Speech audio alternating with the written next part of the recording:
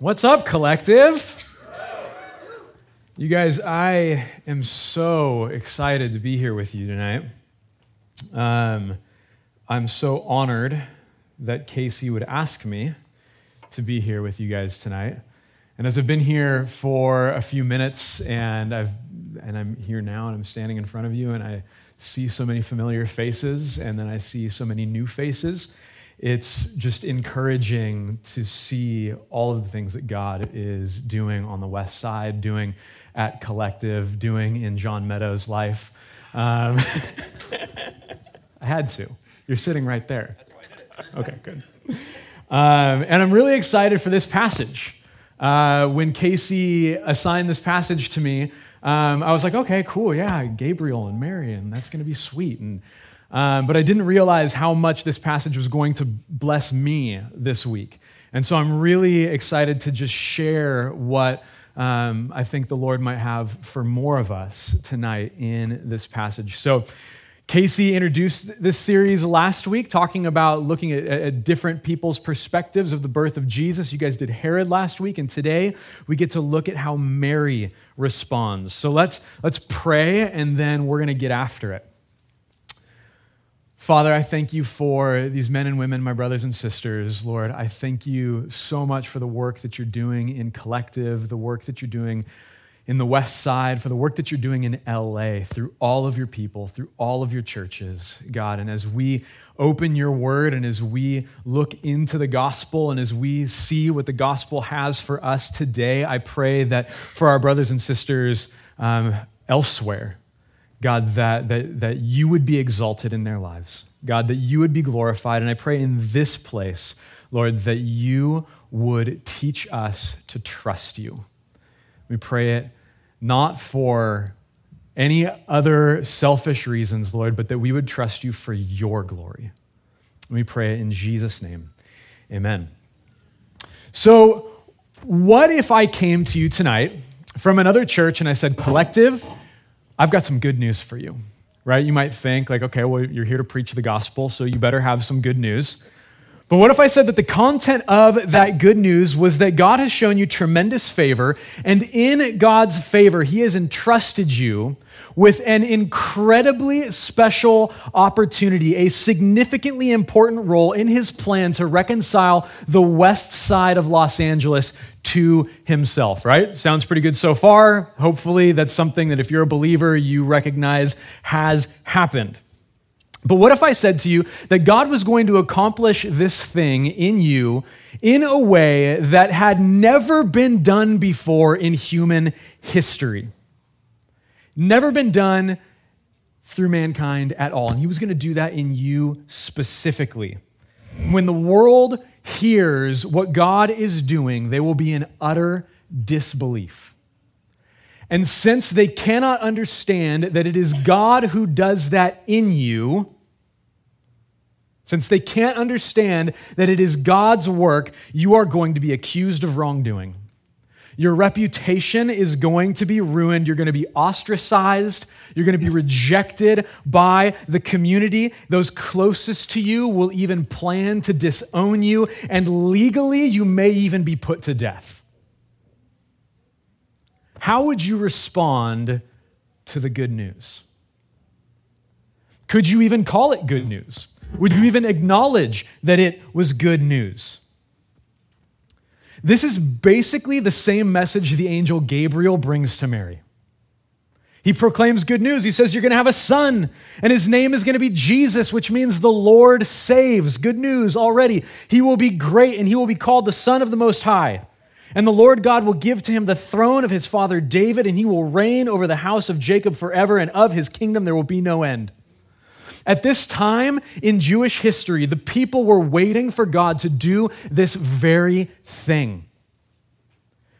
They'd been waiting for the promised son of King David, who would establish his forever throne in Israel and rid the land of enemies.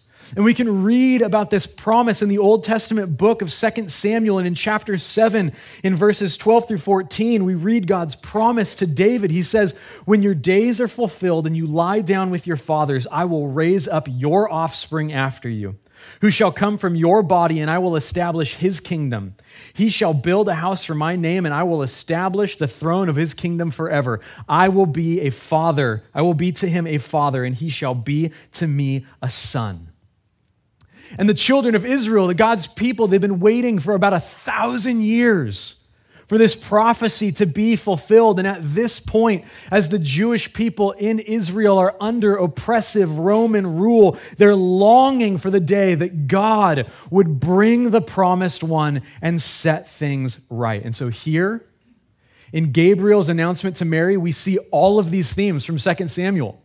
They all line up. He's going to be a son of David. He's going to be the Son of God. He'll be given a forever throne and an everlasting kingdom. Gabriel's announcement to Mary holds nothing back. Nothing back whatsoever. He says, Mary, you're going to give birth to the promised Messiah, the Savior of the world. It's great news. That's incredible news. But we read and we recognize that there must be more to the story because Mary's response isn't to throw a party. Her conversation with the angel gives more insight into what's happening behind the scenes. You see, Mary is a poor, unwed, most likely teenage girl. Most scholars say that she could have been as young as 12 in a very, very strict culture. If she were to be pregnant, she would face massive consequences. Her reputation would be ruined. She could lose her fiancé, Joseph. She may never even get married in the future because of her now reputation. She could be marginalized by society. At best, she would be seen a harlot and this son of hers illegitimate. But at worst, legally, she could be killed for what would apparently be sexual immorality. Put yourself in Mary's shoes. And how would you respond to the good news? Mary's response is remarkable. Mary is easily the most famous woman in the history of the world. Easily. Not even a question. Taylor Swift got nothing on Mary. And she is a hero of the faith. And her response to God's call demonstrates why. Now, her response is multifaceted, and it develops through the conversation with the angel, but it begins with fear. How do we know that Mary is fearful? Gabriel told her not to be afraid. It's pretty simple. Now, we wouldn't normally call fear an ideal response, right? But it's not surprising that this is how Mary would respond. Throughout Scripture, when an angel shows up, people usually do one of two things. They either fall down and worship the angel, which incurs a strict rebuke from the angel, or they fall down in terror. And so Mary chooses terror.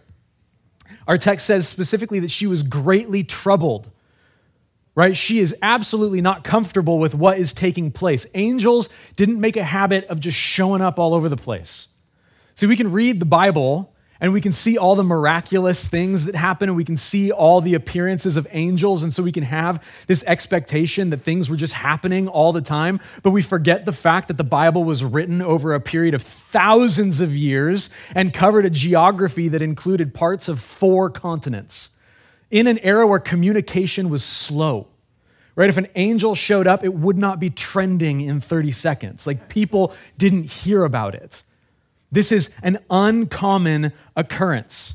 They were completely out of the ordinary, and so Mary has every right to be a little bit uneasy. We're told that she tries to discern what kind of greeting this was. Now, this word discern, it's kind of unfortunate that it's translated this way. It actually means to take an audit.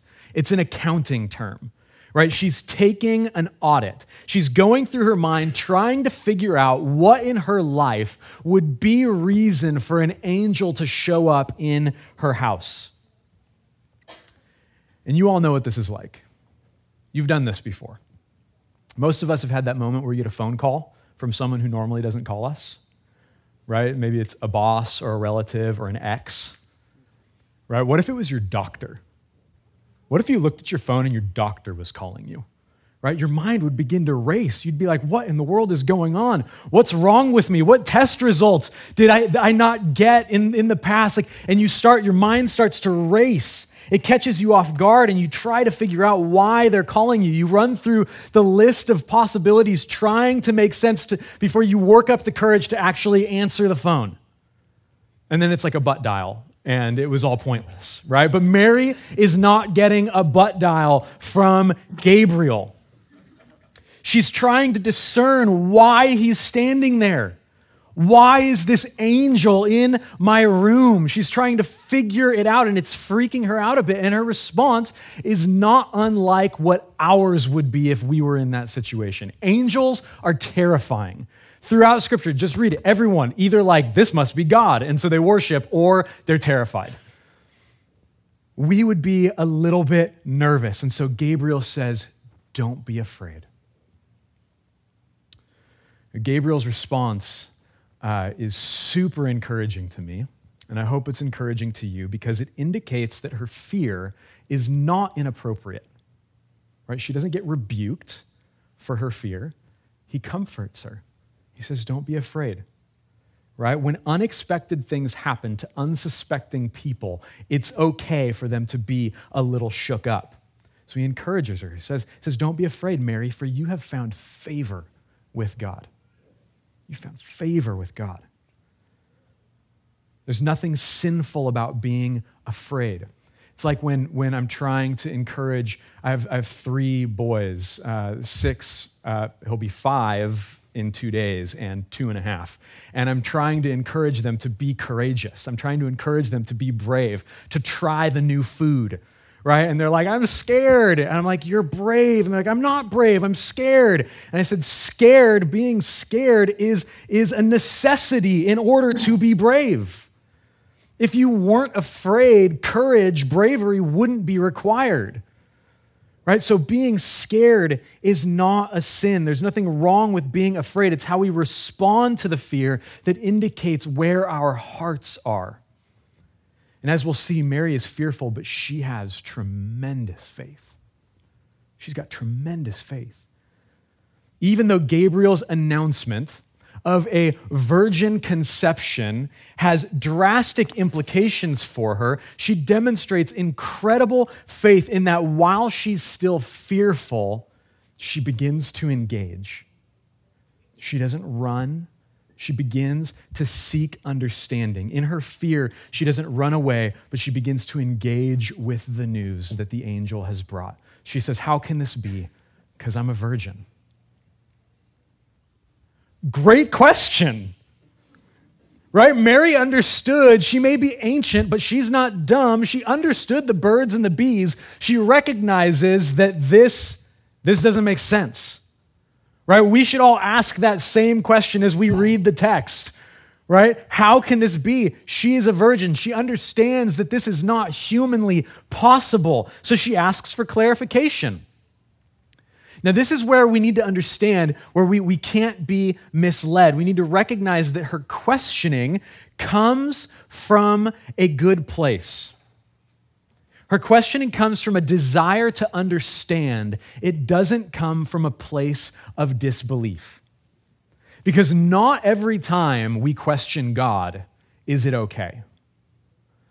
It's not every time that we question God that it is okay. So we need to recognize what's going on here. And in order to give some context, we need to recognize, if we look at the passage immediately preceding this, it describes angel appearing to another unsuspecting parent, a man named Zechariah. And Gabriel tells him that his wife, who is very old, is going to conceive and give birth to John the Baptist. Not a virgin birth, but one that is still against all odds. And so Zechariah asks Gabriel, how shall I know this? For I am an old man and my wife is advanced in years. Again, great question. But listen to Gabriel's response. In Luke 1, verse 19, he says, I am Gabriel. I stand in the presence of God, and I was sent to speak to you and to bring you this good news. And behold, you will be silent and unable to speak until the day that these things take place, because you did not believe my words, which will be fulfilled in their time. The contrast between Gabriel's response to Mary and his response to Zechariah demonstrates that there must be a different motive in each of their questions. Zechariah doesn't believe. Gabriel straight up says so, because you didn't believe. He doesn't believe, and so his question comes from a lack of faith. Mary wants to believe, and so her question comes from a desire to understand. Right? Mary has faith, but Mary will not settle for blind faith, and neither should we. Right? If we're going to have a faith that is powerful to transform us and impact the lives of those around us, it cannot be a mere intellectual affirmation of some truth. It can't just be an emotional feeling. A faith that transforms is going to have to be a holistic faith that involves affections and our intellect and every aspect of our being. It cannot be blind. And so Mary's question is a quest to get to that place. It is faith seeking understanding. Mary is not asking for proof, she's asking for clarity. And the angel's answer is essentially that God is going to do it. Basically just says that God is going to do it. Listen, we could talk for hours about what it means for the Holy Spirit to come upon Mary and for the Most High to overshadow her, right? But essentially, what Gabriel is saying is this is a work of God that he is going to do in you, and nothing is impossible with him. He can open the womb of a barren woman as he did for Zechariah and many other women throughout biblical history, and he can even cause a virgin to conceive. There is nothing impossible with God. And with that, Mary risking her reputation, risking her betrothal to Joseph, risking even her very life, submits herself to God. She's got every right to be afraid. She's got every right to be a little bit confused, but it does not allow her to interfere with her responsibility to trust the Lord. She says, "Behold, I am the servant of the Lord. Let it be to me according to your word." We shouldn't assume that Mary understands all that is in God's mind to do. We also shouldn't assume that she's excited about whatever God is going to do. Right? Again, this trust isn't intellectual affirmation or an emotional response. She probably has all kinds of thoughts, feelings, questions, emotions, fears, but it does not stop her from doing the necessary thing, to trust the Lord. We need to realize when the Bible calls us to believe, right? When the Bible calls us to believe or to have faith or to trust, right? It's calling for much more than just an intellectual assent or to have good feelings about something, right? The English language has 3 words that are translated from one Greek word: belief, faith, and trust. All have different connotations in English, right? They each move toward greater submission and vulnerability, right? Think of if I say, "I believe you," versus "I trust you." I have more at stake to trust you than I do if I just believe you, right? So they have different connotations, but the Greek word that they're translated from is pistis, and it does not have different connotations. It always implies an entrusting yourself. It means that you're giving power away. It means that you're losing something in that trusting relationship. Imagine a child standing at the edge of a pool with his father in the water, calling for him to jump, and he's afraid, and he knows about water, and he knows he can't breathe, but he also knows that his dad loves him and doesn't want anything to happen to him, but he's still afraid, and so he does not put his belief about his father into action, and he remains on the deck. What power is in that belief? Now imagine that child if he jumps, entrusting himself to the one who he knows loves him and won't let anything happen to him. Trust is so much weightier than belief. And in the Greek language, there's no differentiation between the two. True belief logically will demonstrate itself in trust. And Mary, this young woman, afraid and confused and incredibly courageous, entrusts herself to God. And her words are insane. She says, "Behold, I am the servant of the Lord. Let it be to me according to your word." Collective, I'll be honest with you. On my best days, I struggle to have a fraction of this faith, a fraction of her courage, a fraction of her trust in the Lord. In fact, this week, as I was preparing, I'm going to stay right here. As I was preparing, I was at a coffee shop and I came to a point where I just had to close my computer and felt the Holy Spirit impress upon my heart, Adam, you cannot teach this if you don't do business with me right now regarding this. And so I had to get to that point to where I said, God, why do I like to be in control? Why must I be in control? Why must I know the outcome of everything that you're calling me to before I put my foot in the water? Why do I know that you're trustworthy? Why don't I trust you in these areas? And I had to do that business with the Lord. And I suppose that there's many of you here tonight who have to do that same work with Jesus. I know that you're trustworthy. I know that you've never broken a promise. But why don't I let go of this and give it to you? Mary's response is an encouragement to all of us. Mary's response is a model response, one that we should desire to emulate.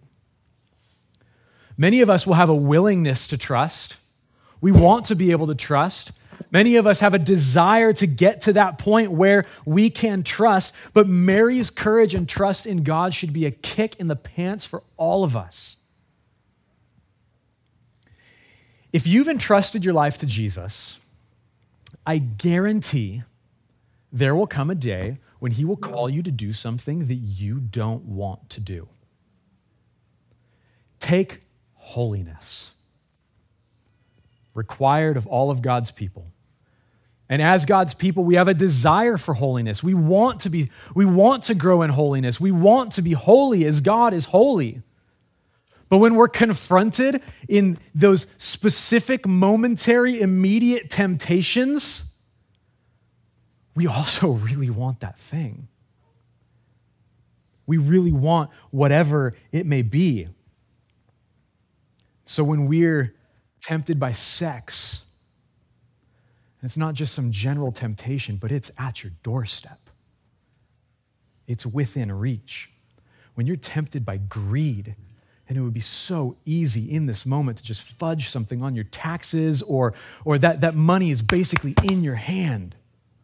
Or when you're tempted by violence, right? This would be all over if I could just punch this dude in the face. Or power. I can manipulate the situation. I can have control over these people. I can exalt myself.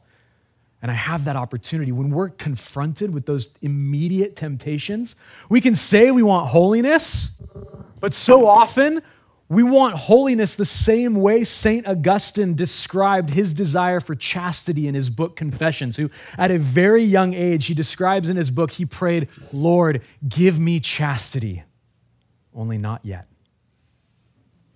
And we know what that's like. We want holiness, but not in this moment, after this moment. After I do this, then I want holiness. I just need to get this out of my system. We can relate to that. Many of us want to be holy, but we're unwilling to put in the hard work of killing sin. Many of us want to trust in God, but it's hard to deny ourselves. Right? We want to be used to do great things for God, but it's so difficult to give up our right to autonomy. We want to come to Jesus to be lifted up, but are we willing to come to Jesus to be brought low so that he will be exalted? Jesus said, pick up your cross and follow him. He says, come and die. And there is no aspect of our lives that is exempt from this kind of death. There's no aspect of our lives that is exempt from picking up our cross, sacrificing what we want, our desires, our dreams, our hopes, our money, whatever it is, to follow Jesus. And until we're willing to lay it all down, we may be on the team, but we're not in the game. You've got a jersey, but it's nice and clean because you never get off the bench. Right? You've been casted for the play as the understudy because of your stage fright. You're never going to get those union dues. Right? Get in the game. Lay it down. Sacrifice. Die to yourself and watch God do miracles in your life. And so with one sentence, Mary demonstrates more courage than many of us have had in our entire lives. If you've trusted in Jesus, you will be called to do something that you don't feel like doing. And I believe that right now, that as I talk about this, for many of you, the Holy Spirit is waving whatever that is in your face. This relationship, this job, this home, this person, this whatever it is, this sin. Let it go. And it may be something that he's been asking you to do for a while. Will you trust him? If you're here and you've never trusted in Jesus, then the Holy Spirit may be asking you to do something that you don't want to do right now. To trust in him for the first time. And you know what? You may be terrified. Good.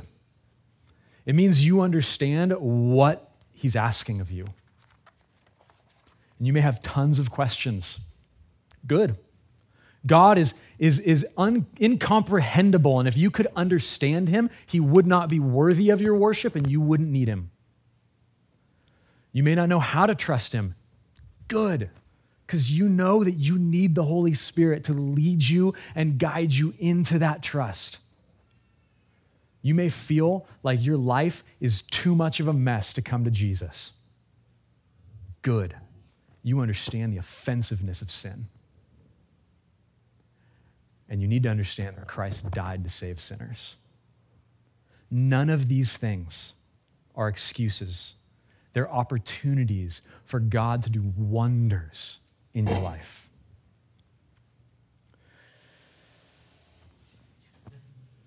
Mary knows that God is God, right? We can't make excuses for anything that he's calling us to do, even if it's painful. He's not someone that comes alongside us to make our lives easier so that we can get ahead in the world. He's Lord, he's God, he's the creator and the sustainer of the universe. Mary was lowly, poor, impoverished, unwed, no social status, and she trusted in God to be brought even lower. But Jesus, this child that she was to bear, was the eternal Son of God, possessor of heaven and earth. And he left it all to be brought low, to become a man, to be born to this poor, unwed, no social status woman. He didn't just risk his life, risk his reputation. He laid it all down to save us. Mary made great sacrifices to bring Jesus into the world, but they don't even compare to the sacrifices that Jesus made to bring sinners, including his mother, into the presence of God. The only reason Mary's faith can be an encouragement to us, the only reason that Mary's faith can be an encouragement to you is because this child that she was to bear became a man.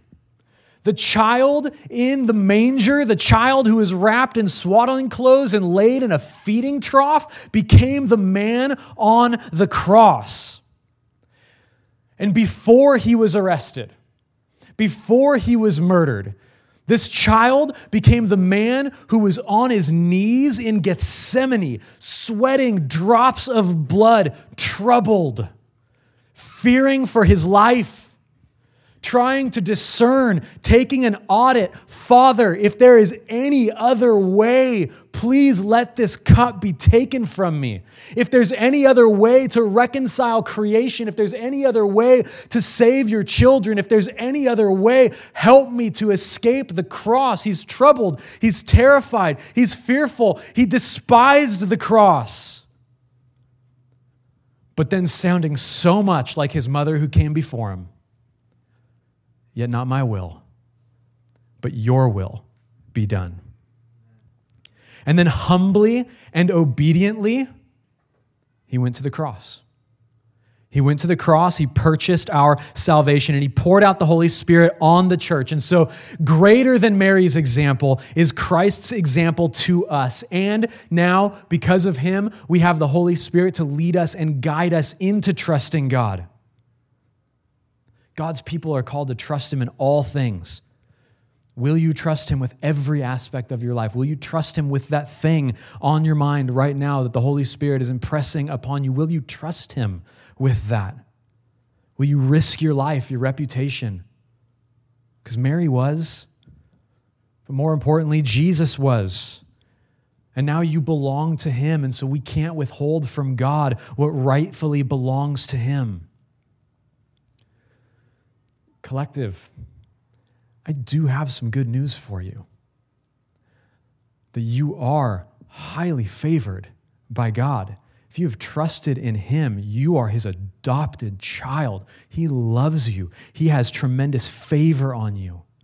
And as a church, he's entrusted you with an incredible, special, important role in his plan to reconcile the west side of Los Angeles to himself. And this responsibility is awesome. And this responsibility is mind-boggling. And the west side and the world are going to be in complete and utter disbelief. They will not know that it is God's work in you. And because they can't understand it, because they refuse to put spiritual language on it, because they refuse to acknowledge that God is involved, you may be accused of wrongdoing, of hate, of intolerance. You may be ostracized. You may be rejected by this community that you are here to love and to show the love of Christ. Those closest to you may quietly plan to disown you. They may reject you. They may be thinking right now about how much they used to like hanging out with you, and then you got serious about Jesus, and now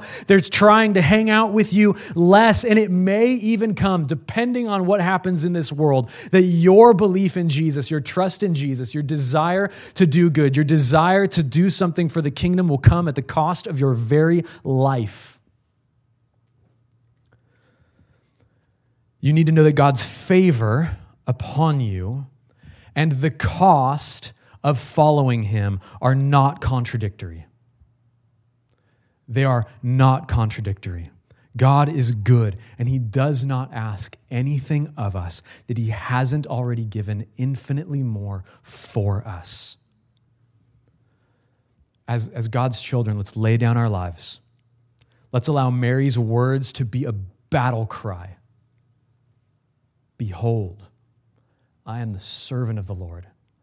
Let it be unto us as your word has said. Let's pray.